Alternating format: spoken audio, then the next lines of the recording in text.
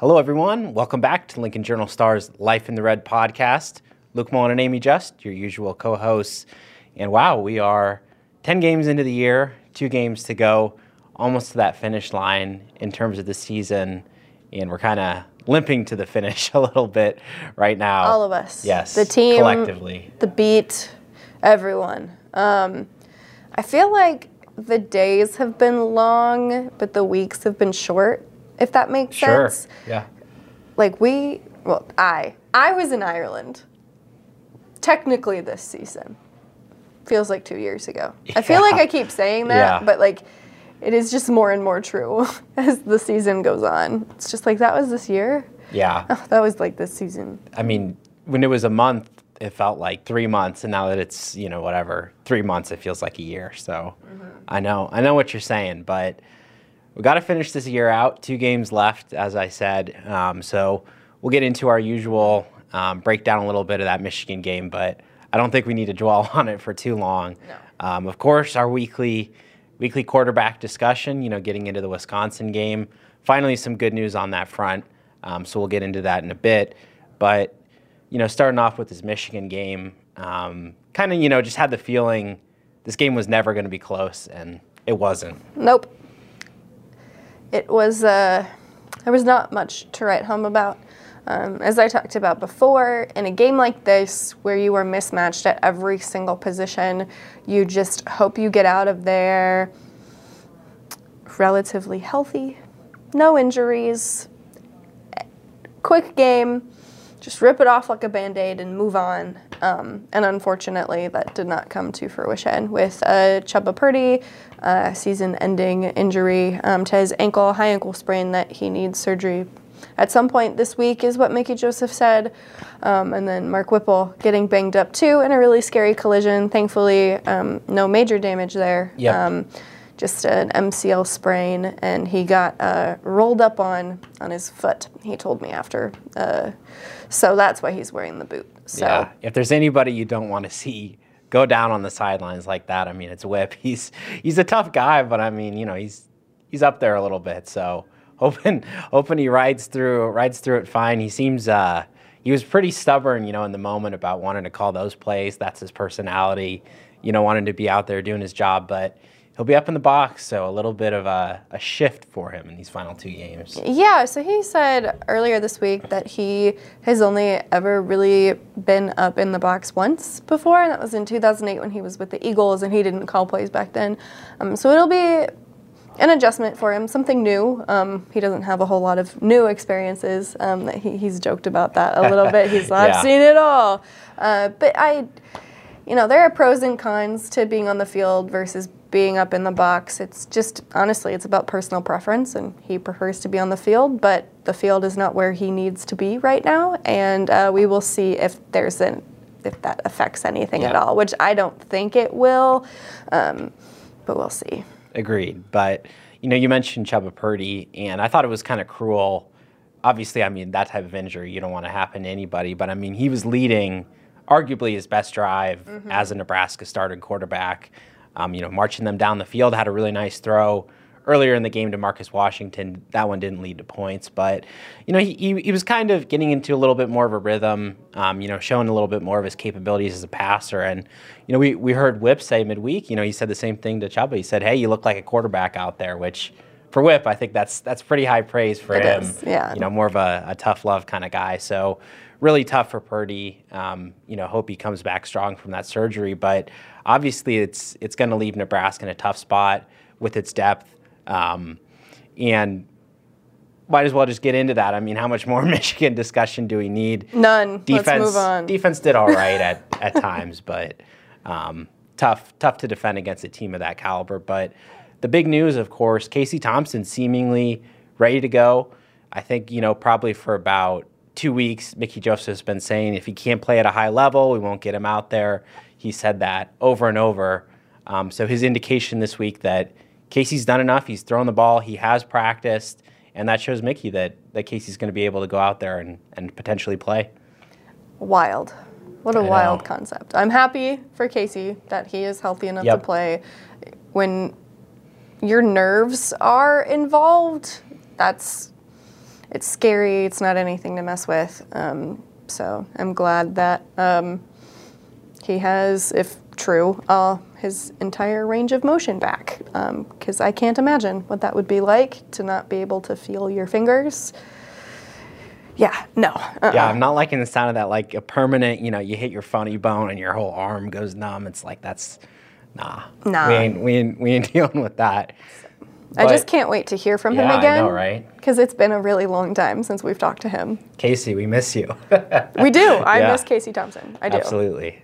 Well, Nebraska just really needs him. I mean, there's no other way of putting it. Obviously, we've seen the way that the offense has struggled without him, but the health situation in this quarterback room right now, with Purdy out, we know Smothers is less than 100%. Exactly what that means is a little bit hard to decipher, but redshirt freshman Jarrett Sinek, Hastings grad, he's the next man up. Third stringer, behind Casey, but if Casey weren't to go, I mean, he'd be the backup, and hypothetically, true freshman Richard Torres would kind of be the next guy in the mix. He was mentioned briefly by Mickey, but kind of anybody's guess once you get down into the weeds a little bit like that. So really in a tough spot right now, needing Casey to come back and stay out there, stay healthy, really. Yeah, that's the challenge, huh? I feel like your starter is healthy all season, or you get into your fourth, fifth string guys, and that's just not setting anybody up for success. So hopefully it's just Casey and maybe a little bit of Smothers, depending on the packages that they want to run. But we'll see. For sure. And we'll be very interested to see, how this offense operates. I mean, are they able to pick up where they left off, kind of with the, Casey deep shot to Trey Palmer being the entire offense? Are they going to try to, work in a lot more of those short passes that they were kind of focusing on with Purdy and Smothers? That's what I'm interested to see. How quickly do they tailor the offense to what they had done to start of the year versus how much are they able to kind of blend the last few weeks? Honestly, I just think whatever Casey's comfortable with. Yeah. Just because the feeling is all there, can he make the deep throw the same way that he used to? I don't know. We're not in practice, so we don't get to see that. So I'll be looking for that too. How rusty is he? Obviously, he's been practicing, but practices obviously aren't the same thing as games. So, with him before, they used to get out to hot starts. Will we see that? That's what I'll be looking for too. Yeah. And the other big thing is, the first time he gets hit is going to be a very wait and see. Everyone's going to hold their breath. Because realistically, Nebraska's chances of not even winning, of being competitive in this game really lie with Casey. So yeah, I agree. That's just a situation that they're in. And of course, that's because this is a 5-5, but a very solid Wisconsin team. A lot of their usual strengths, very good at running the ball, strong up front. Looking at Braylon Allen, we've heard for a few weeks now these different strong running backs, and the list just goes on. 4 for 4. Absolutely. These guys that are locks for 100 yards basically every game, and Allen has been that guy, absolutely. But Iowa limited him just to 40 yards last week, and of course, the run defense, there's a big difference between Iowa and Nebraska, but that's the winning game plan if you can limit him, because Graham Mertz, their quarterback, I think he's shown a lot of improvement this year, been very good, overcame some kind of early season struggles, helped them get it back in the win column.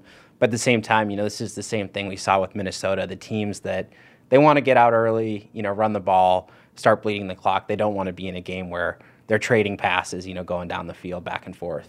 Yeah, I just think it's fascinating. There are 4 1,000-yard rushers in the Big Ten, and Nebraska has faced them all in a conference where there are so many teams, and you get that fun luck of the draw.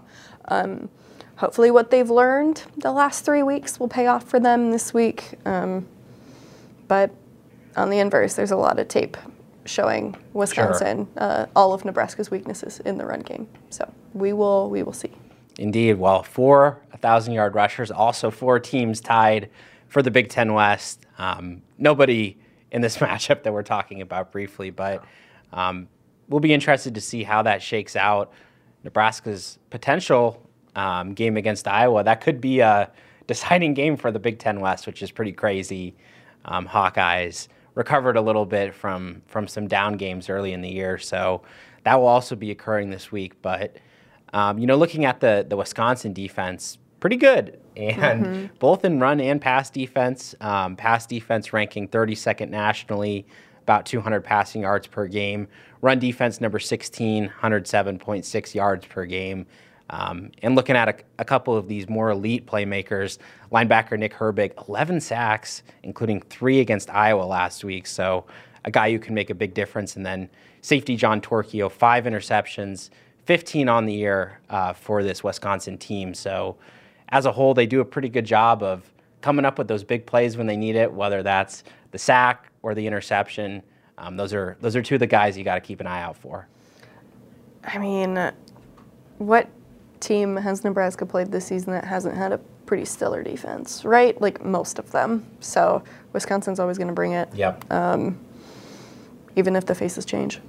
Definitely. And like I said, I mean, they're good in both categories. So not really an obvious weakness for Nebraska to attack, but something I wanted to mention, this is actually a trophy game, which might be a little bit hard to fathom. Nebraska has 3 trophy games, but has very rarely actually possessed the trophies in these matchups. This one in particular, this is the Freedom Trophy, established 2014, and never has been won by Nebraska. 7-0 Wisconsin since that trophy was established. The other 2, by the way, personal favorite, the fan-created $5 Bits of Broken Chair trophy for the Minnesota game. Absolutely. Gophers lead that series 6-3, and next week they'll go up against Iowa for the Heroes Trophy. Iowa's won 7 in a row, 8-3 in that series since the trophy was established. Is it a rivalry if you've never won? I mean, is not really, no. I mean, no. I wrote, during Oklahoma week, I wrote a column about that. It's just like, like you and I, we don't remember the glory days of that rivalry. When I went to KU, Sure. It was after, Mizzou left. I'm like, okay, your rival's K-State. KU never wins in football, and K-State regularly wins in basketball. Like, that's no fun. So. Yeah, it is one of those things where Nebraska joined the Big Ten, and they were supposed to compete against Wisconsin for division titles against Iowa. I know. I remember. Hasn't panned out.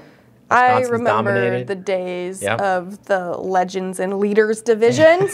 That's right. Right. God. And now last year will be the last year of divisions. And we'll see however they decide to break up these groupings and schedule things. So it could be a mess. Absolutely. The mess of the Big Ten West, I think, has insulated Nebraska and the rest of the Big Ten West from some really, really bad blowouts at the hands of Penn State, Ohio State, and Michigan over the years. Yep, for sure. But tough team, like we said, Wisconsin coming up, and the quarterback discussion, of course, is going to be our Husker hot topic. With Casey Thompson set to start, what do we expect from him? What would be a good baseline day? What would be a good performance from him in his return?